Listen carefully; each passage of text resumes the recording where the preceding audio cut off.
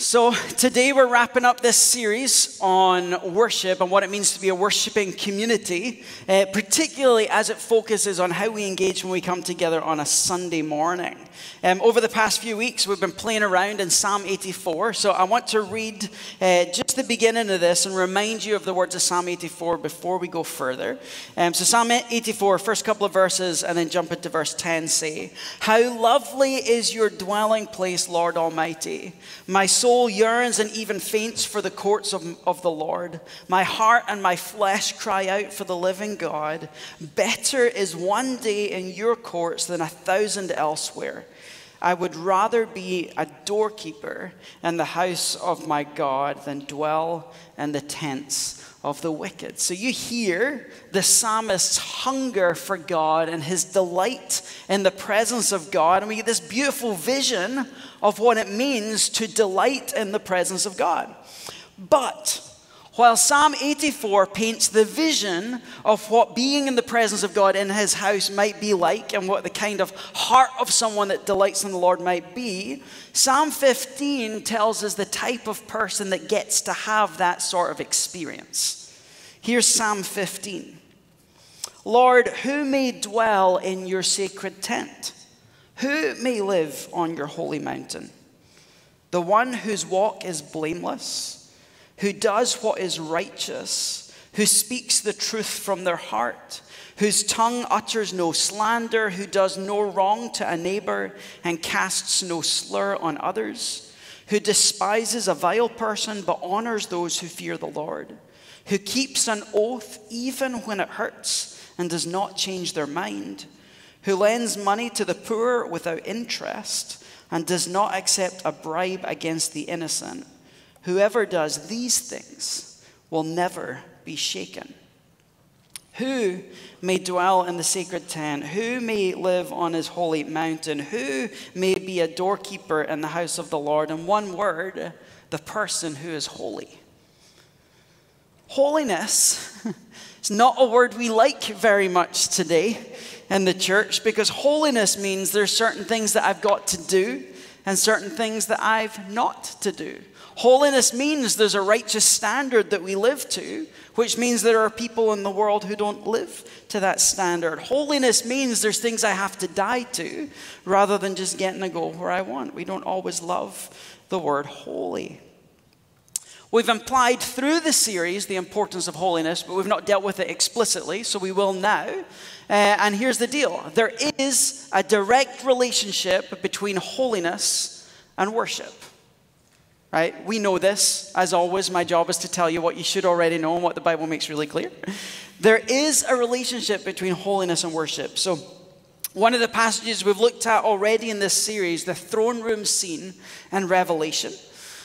John sees a door into heaven. He looks through the door and there's a throne in the center of the room. There are 24 other thrones around this throne. There's a rainbow of colors flowing from this. On each of the 24 thrones are 24 elders. Right in the middle, around the central throne, are these four magnificent, hard to picture creatures who are circling this throne.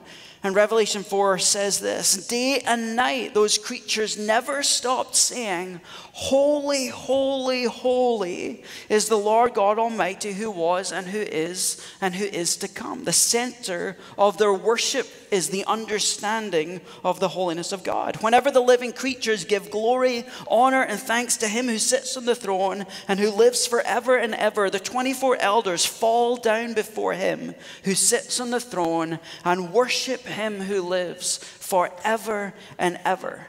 They lay their crowns before the throne and they say, "You are worthy, our Lord and God, to receive glory and honor and power, for you created all things, and by your will they were created and have their being."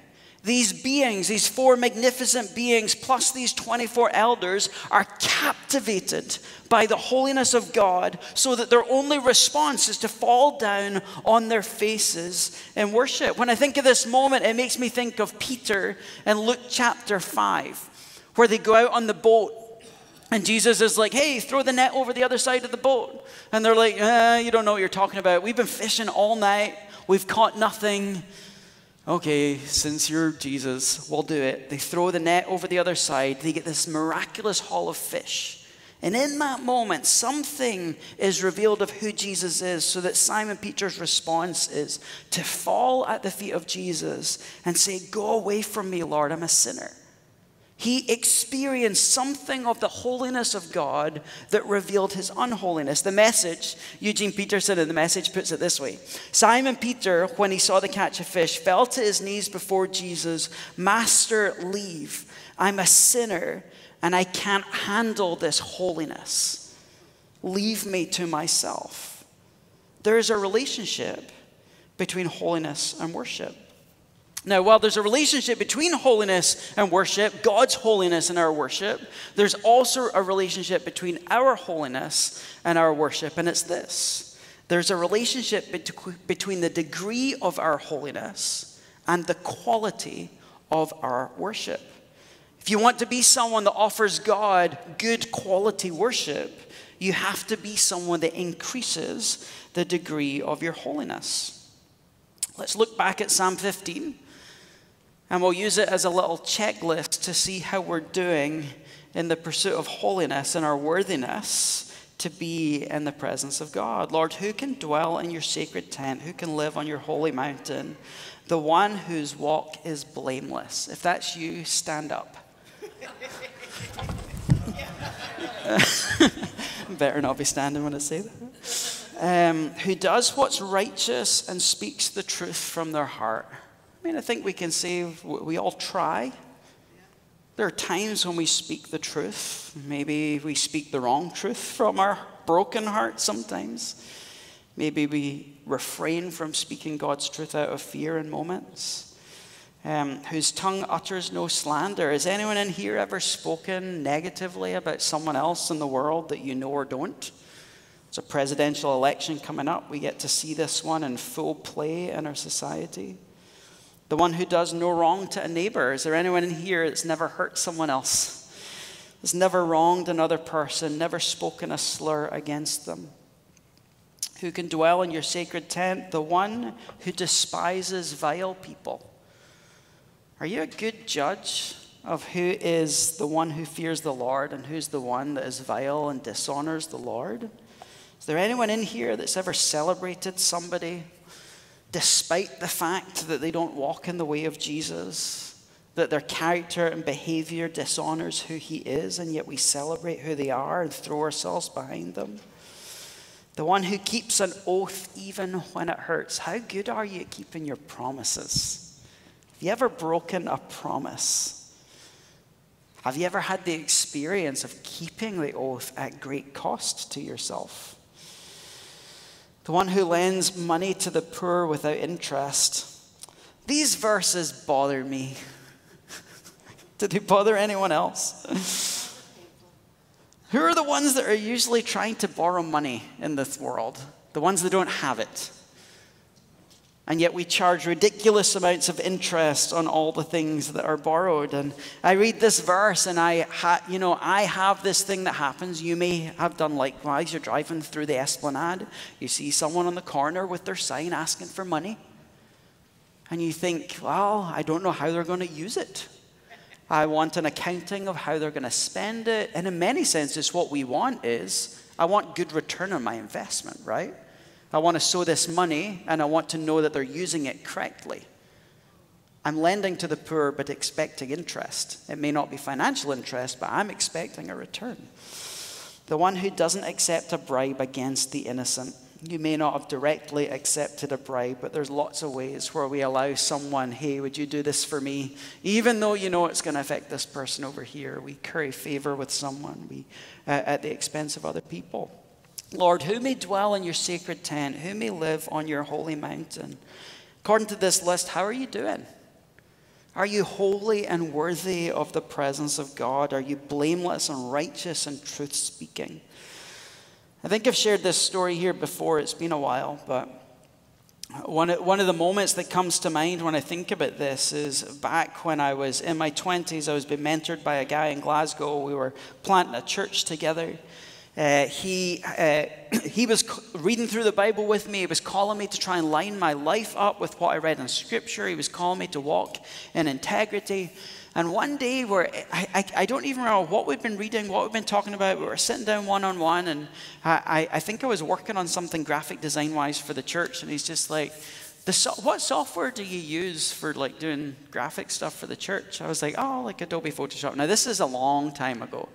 This is, when would this be? 2004, 2005, somewhere there. So Adobe Photoshop was in a much younger version and much more expensive than it is today.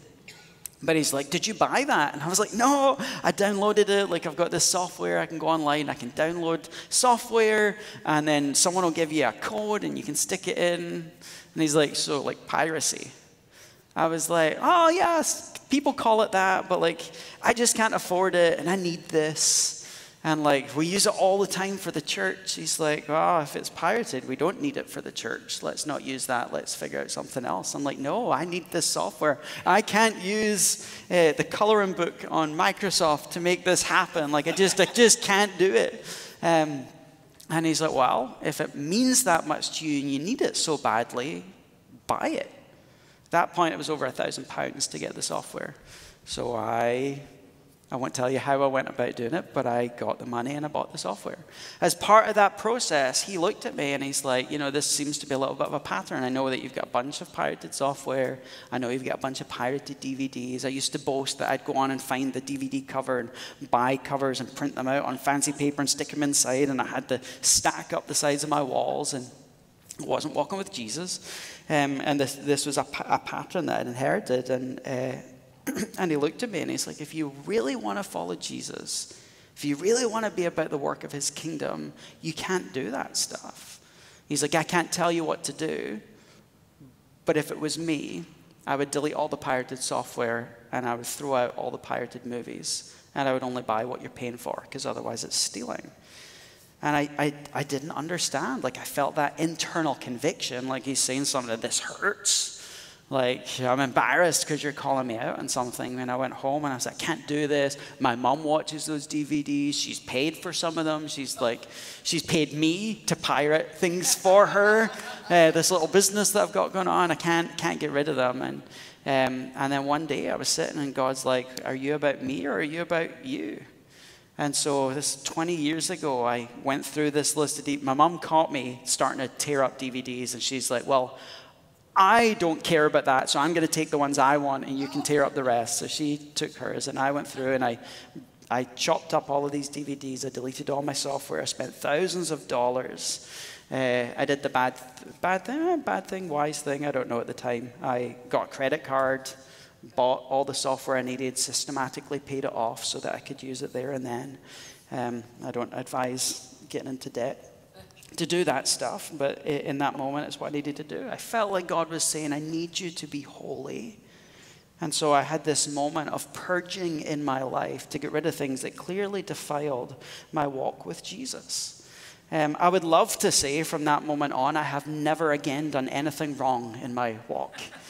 That I have lived sin-free since then, but there are regular moments where, as I'm reading the Word, as I encounter the character of God, as I'm singing in worship, and I see the songs, I'm reminded that he loves unconditionally and I love with condition. That he's generous and I'm stingy. That he is trustworthy and faithful, and I sometimes don't say what I mean, or I say things that I don't mean, and that I don't follow through on things I've said, and I don't keep promises that I've made. And so I owed someone in the church crumble cookie, and so I rectified that debt this morning in response to this. But God wants us to be holy. There's a direct relationship between the level or the degree of our holiness and the quality of our worship. Psalm 15 is written thousands of years ago, thousands of years before Jesus even. And then James, right into the church. You'd think a church growing up in these truths would know this, a church that had encountered Jesus so profoundly. But James, in his letter describing our holiness and its relationship to worship, he says, with the tongue we praise our Lord and Father, and with the same tongue we curse human beings who've been made in God's likeness. Out of the same mouth come praise and cursing. My brothers and sisters, this should not be. I remember the first time God used this passage to convict me. He gave me an image that went along with it, and in the image he'd given me a canvas and a big tin of yellow paint, and had invited me to paint the sun. And this was my worship. Dip in the yellow paint and paint the sun. But every time I used my tongue for something that wasn't honoring to him, that he would take the paintbrush and dip it in black. And then he's like, paint the sun. And I'd dip it in the yellow and put this big browny black smear across it. And then you're trying to put more yellow on and more yellow on. Eventually it's diluting down, and then... And didn't matter what I do, once you do it, you can't get it back to yellow.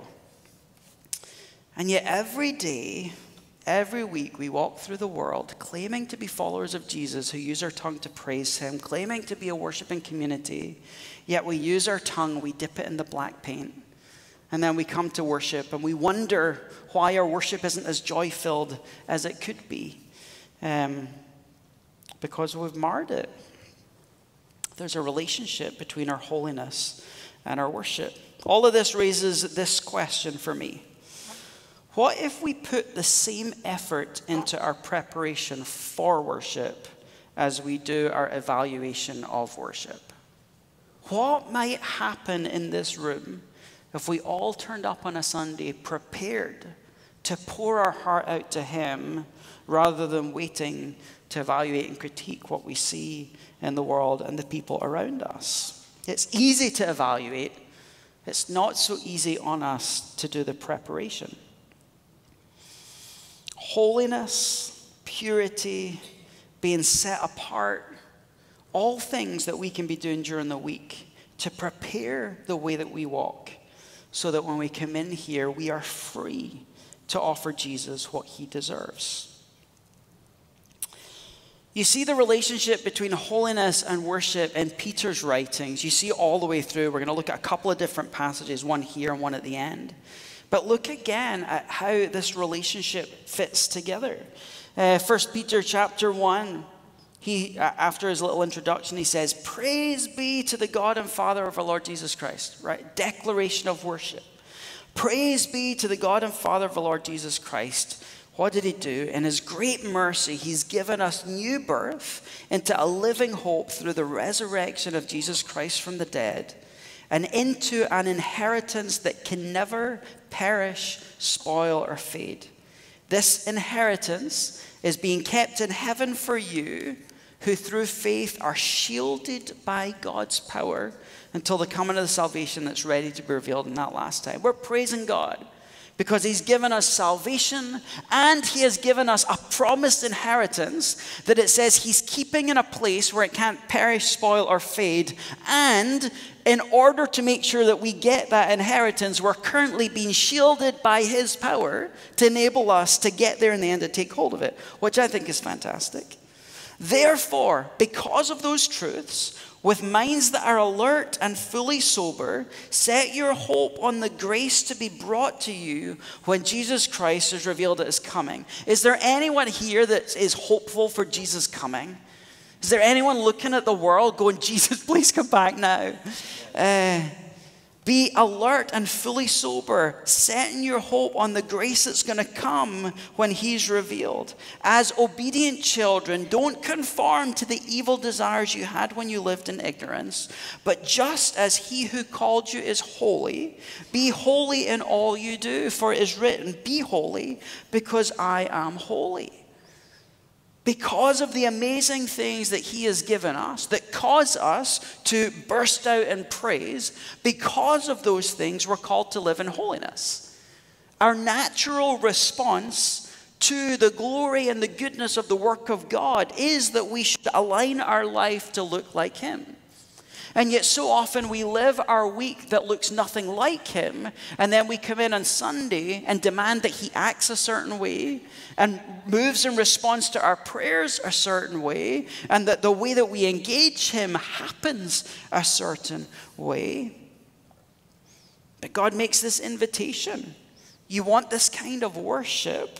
live this kind of holy life. The other thing that I love when I reflect on this passage and when I reflect on Psalm 15, who can be in his presence, the one who's blameless?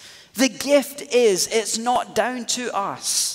Right? He makes us holy. He makes us blameless because Jesus takes our unrighteousness upon himself, died on the cross as punishment for it, was raised to the dead as vindication, and then when we put our faith in him, he puts his blamelessness on us.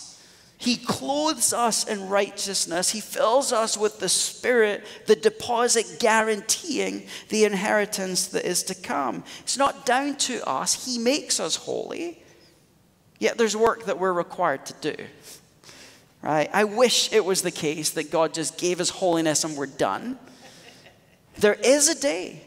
1 John 3:2. There's a day when we'll see Jesus face to face and we'll become like him because we'll see him as he is. So there is a day where Jesus is going to be revealed, and the level of revelation that we experience seeing him face to face is going to cleanse us of all our unrighteousness. We're given our glorified body, hallelujah, especially after Thanksgiving dinner, when you're aware of all that's going on in your body.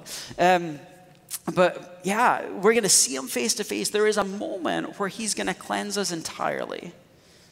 He's not done it yet. Which means there's work for us to do. As he's promised, he has made us holy. But we've got work to do to partner with him in the process of becoming more holy in the way that we live. I want to sidestep into just a little theology lesson here. There are some words that we use in theology that we don't use in normal life, because why would you?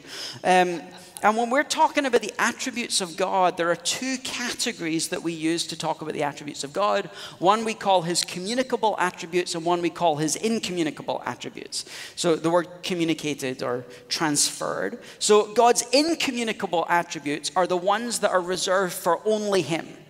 Only God is all-powerful, ever-present, all-knowing, unchanging, eternal, infinite, transcendent, self-sustaining, all of those things. They're incommunicable. No one else can have them. He can't give them to anybody else. But communicable attributes are the ones that he holds that he expects of us.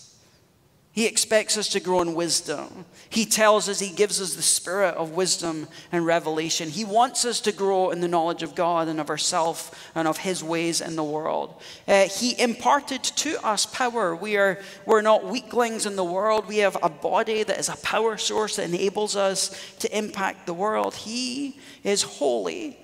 And holiness is one of these communicable attributes that by the power of the Spirit that he's put inside of us, we're enabled to live a holy life. So I just thought it was important because when you start looking at holiness, these two words come up if you read anything on holiness, and if we don't know what they are, then we don't know what it's talking about. So there are these communicable attributes, these attributes of God that he expects us to live, one, because we're made in his image. And by being image bearers, we already reflect these in some degree. But as Christians who surrender ourselves to him, like we talked about last week, we offer our body as a living sacrifice, giving everything that we have to him. Then his Spirit indwells us, and that Spirit then produces these qualities in us to the degree that we're willing to die to self and allow the Spirit to take control. We can be holy, and God commands it of us.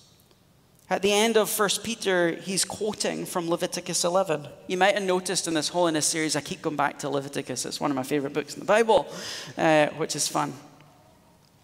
God says in chapter 11, he's given them a whole bunch of instructions about what they can and can't eat. And so he says, I am the Lord your God. Consecrate yourselves and be holy, because I am holy. Do not make yourself unclean by any creature that moves along the ground. I am the Lord who brought you up out of Egypt to be your God. Therefore, be holy, because I am holy. At this point, the passage is saying, I'm God. You've got evidence of it by the way that I rescued you from Egypt, through the revelations that I've given to the people I've called, the nation I've been establishing. And I've given you a standard that you're supposed to live. So in this instance, the standard is don't eat these things. You go on into chapter 19, it's don't have sex with these types of people or in these situations. You go on into the end of Leviticus, and it's like, here's how you treat time as holy. You celebrate these days. So he gives them instructions on what holiness looks like and commands us to separate ourselves from the nation around us and live in a way that's distinct, because that's who he is, and that's how we reflect it to the world around us. Again, I don't know if it's just me. I read these passages and I get to this, like, the why question. Like, why does holiness matter? Like, God, why are you wanting us to be holy the way you're holy? Is it just that you want us to live a certain way? I think the couple of easy reach answers, one of them is our humanity was created in the garden to be without sin. And our worship and our intimacy with God is at its freest and its fullest when there's no sin in our life. I.e., holiness equals greater intimacy. We live in this world where we are unholy and we're sinful, and it distorts our intimacy with God. God is calling us to be holy, not to say, make life difficult and don't do the things that you might think are fun. He's saying, be holy because that's how I created you. This is where you experience your full potential as a human being and experience the level of intimacy with God that he wants. The other thing you see through Exodus, through Leviticus, through Deuteronomy as he's laying out the law is God as a holy being cannot have unholy things in his presence. So the command to be holy and all the laws in the Old Testament that set up what it looks like to be holy are his ways of making us as unholy people able to have holiness that lets us be in proximity to him the way we were designed for. So the command to be holy because I am holy is really actually an invitation to experience the full potential of your humanity and to experience the full level of intimacy and worship that you were created for. I put in bold another word in here that's a related word when it comes to talking about what it means to be holy, and it's the word consecrate. The word consecrate, in many senses, is a good word that describes our role in the process of becoming holy. Consecrate means to set yourself apart to be wholly usable for God. How consecrated were you when you walked in the room today? As worship began, how much effort had you put in to making yourself set apart and wholly usable for God? And how did that then affect the way that you worship? In week 1 of this series, we looked at our calling as priests and the role of priests as worship leaders in the tabernacle and in the temple. And the word consecrated is often used in the Old Testament in relationship to priests. So as priests, they were called to be holy, to do the work that God called them to do in the tabernacle and in the temple. And so the people consecrated the priests to make them holy to do that work. So we're going to look and see, as we know, we're the priesthood of all believers. We are priests in God's kingdom. Therefore, we're called to be holy. And there's a consecrating work that we do to do the role that God has called us to do in the world. So here is just a little snippet from Exodus 28 as they're setting apart Aaron and his siblings and descendants to be this holy priesthood. So Moses writes, make sacred garments for your brother Aaron to give him dignity and honor. Tell all the skilled workers to whom I've given wisdom in such matters that they're to make garments for Aaron for his consecration so that he may serve me as a priest. So there's a relationship between being consecrated and being able to serve God. Make a plate of pure gold and engrave on it as a seal the words, holy to the Lord. Fasten a blue cord to it and attach it to the turban. It's to be on the front of the turban, and it will be on Aaron's forehead, and he will bear the guilt involved in the sacred gifts the Israelites consecrate, whatever those gifts may be. It will be on Aaron's forehead continually, so that they will be acceptable to the Lord. After you put these clothes on your brother Aaron and his sons, anoint and ordain them, consecrate them, so that they may serve me as priests. couple of little things to draw attention to in here. I love the imagery, if you know your Bible, the imagery of being clothed is really important for us as believers today. And I love this image of this gold medallion saying holy to the Lord hanging from the front of his turban over his head, so that every time someone walks up to see the priest, the first thing they see is the reminder that this person has been declared as holy.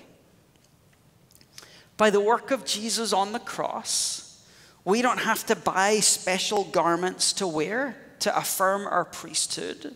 Jesus clothes us in his righteousness. And then you read Revelation, he gives all these promises. The ones who overcome, the ones who stay faithful through all the pain and hardship and persecution that will come.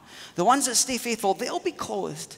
And these wedding garments prepared and ready to meet with their groom, Jesus. And then we don't see it, but we have this thing called the Holy Spirit, which is like the medallion that hangs over our head, only it lives in here and carves on our hearts that we are holy and set apart for God. Our job is to understand that we are clothed in righteousness, that we house the Holy Spirit and we are holy. We now need to let the rest of the world see that that's the case. And the way that we live, the way we treat people, the way we engage Scripture and prayer, those are the things that show the world what holiness is supposed to look like. And that changes the way we worship. Back to Peter, as Peter puts it in chapter 2 of 1 Peter. It's one of my favorite books. I say that about every passage, every book.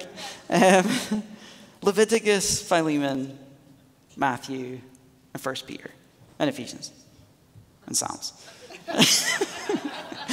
1 Peter chapter 2, as you come to him, as you walk up on the mountain, as you come into his presence, as you enter his gates with thanksgiving, as you come to him, the living stone, Jesus, rejected by humanity, but chosen by God and precious to him.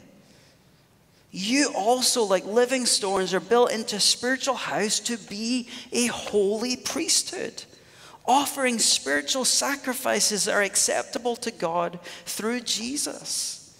You are a chosen people, a royal priesthood, a holy nation, God's special possession, that you may declare the praises of him who called you out of darkness and into his wonderful light. Dear friends, live holy. Live such good lives among the pagans that though they accuse you of doing wrong, they may see your good deeds and glorify God on the day he visits us. Praise and holiness hand in hand. Our praise of God, our response to his holiness. The transformation of our lives as holiness, as the response to the revelation of his holiness. The declaration of praise from us because of the transformation of holiness, and the visible reminder of it by holy living to the world in a way that's going to bring their worship of God through our holiness. You see that? Like, how many ways can you...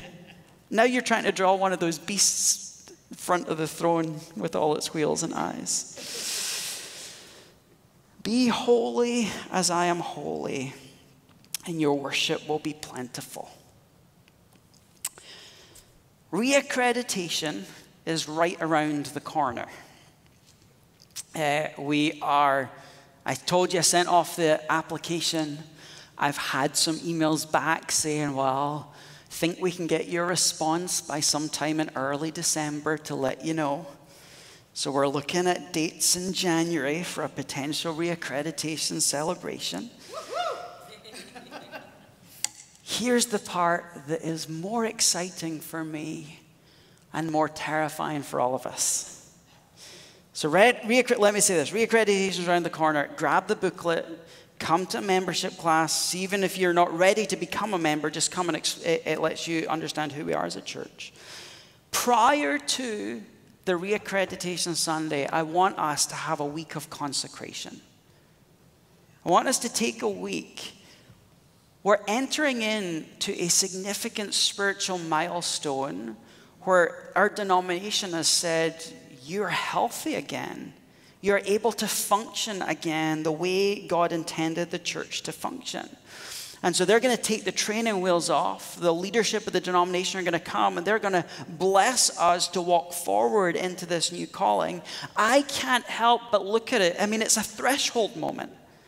And all the threshold moments in the Bible, Joshua crossing into the promised land, consecrate yourselves. The priesthood being established, consecrate them. The tabernacle being set up, consecrate the tabernacle and all its utensils. The temple being set up, consecrate the temple, consecrate the musicians, consecrate yourselves, be ready. Ezra reforming the nation, Josiah reforming the nation. Consecrate yourselves and come back to the Lord. So I feel that God wants us to enter into a week of consecration. So January 15th to 21st is the provisional week that we're going to give to consecrating ourselves. And we're going to give more information about this and what it looks like. But here's, in brief, the 5 steps that are going to be involved. It's an invitation to recommit yourself to God. We're going to spend that week thinking, what does it mean to rededicate myself entirely to Him? We're going to give you some tools to help you reflect on your motives as you walk in the world, as you engage your spouse, as you go to work, as you engage in the work of the church. It's a time to confess sin, get right, get all the unconfessed stuff out of your heart and at His feet. It's going to be an invitation to examine your life. What are the things, whether it's a permanent move or just for that week, fasting? What are some of the things like social media that may pollute your mind that you want to get rid of for the week to be able to really hone in on Him? And then what will it look like to draw near in prayer and worship and in the Word and in the way that we serve Him?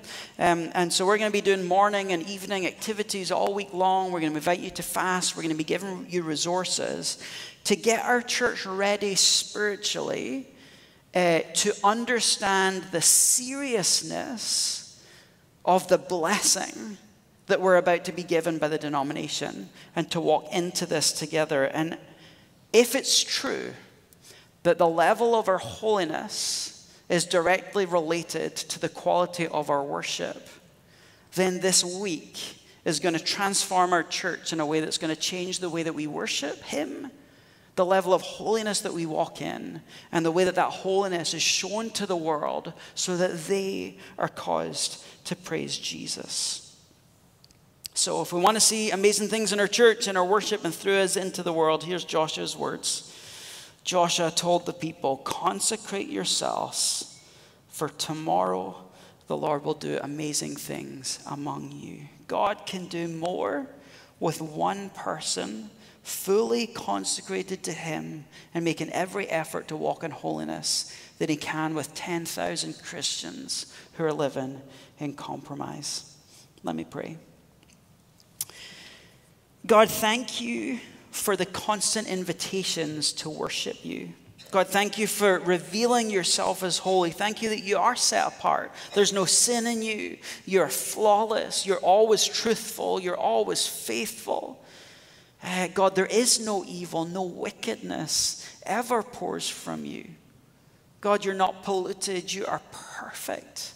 And you're blameless. Thank you that that's the God that we worship. And then thank you that you put that in our reach. That you invite us to walk in holiness that brings us back into deep, intimate connection with you. Holiness that makes us more right the way that you intended us to live. Thank you for allowing holiness to be the church's biggest evangelistic tool as we walk in the world, showing people who you are, who Jesus was, what He did, and how He can transform our lives. God, make us holy and teach us to worship. In Jesus' name we pray. Amen. Question to wrap up. What is one thing that you could do to be better prepared to worship when you arrive on a Sunday morning? And then we'll finish with some songs.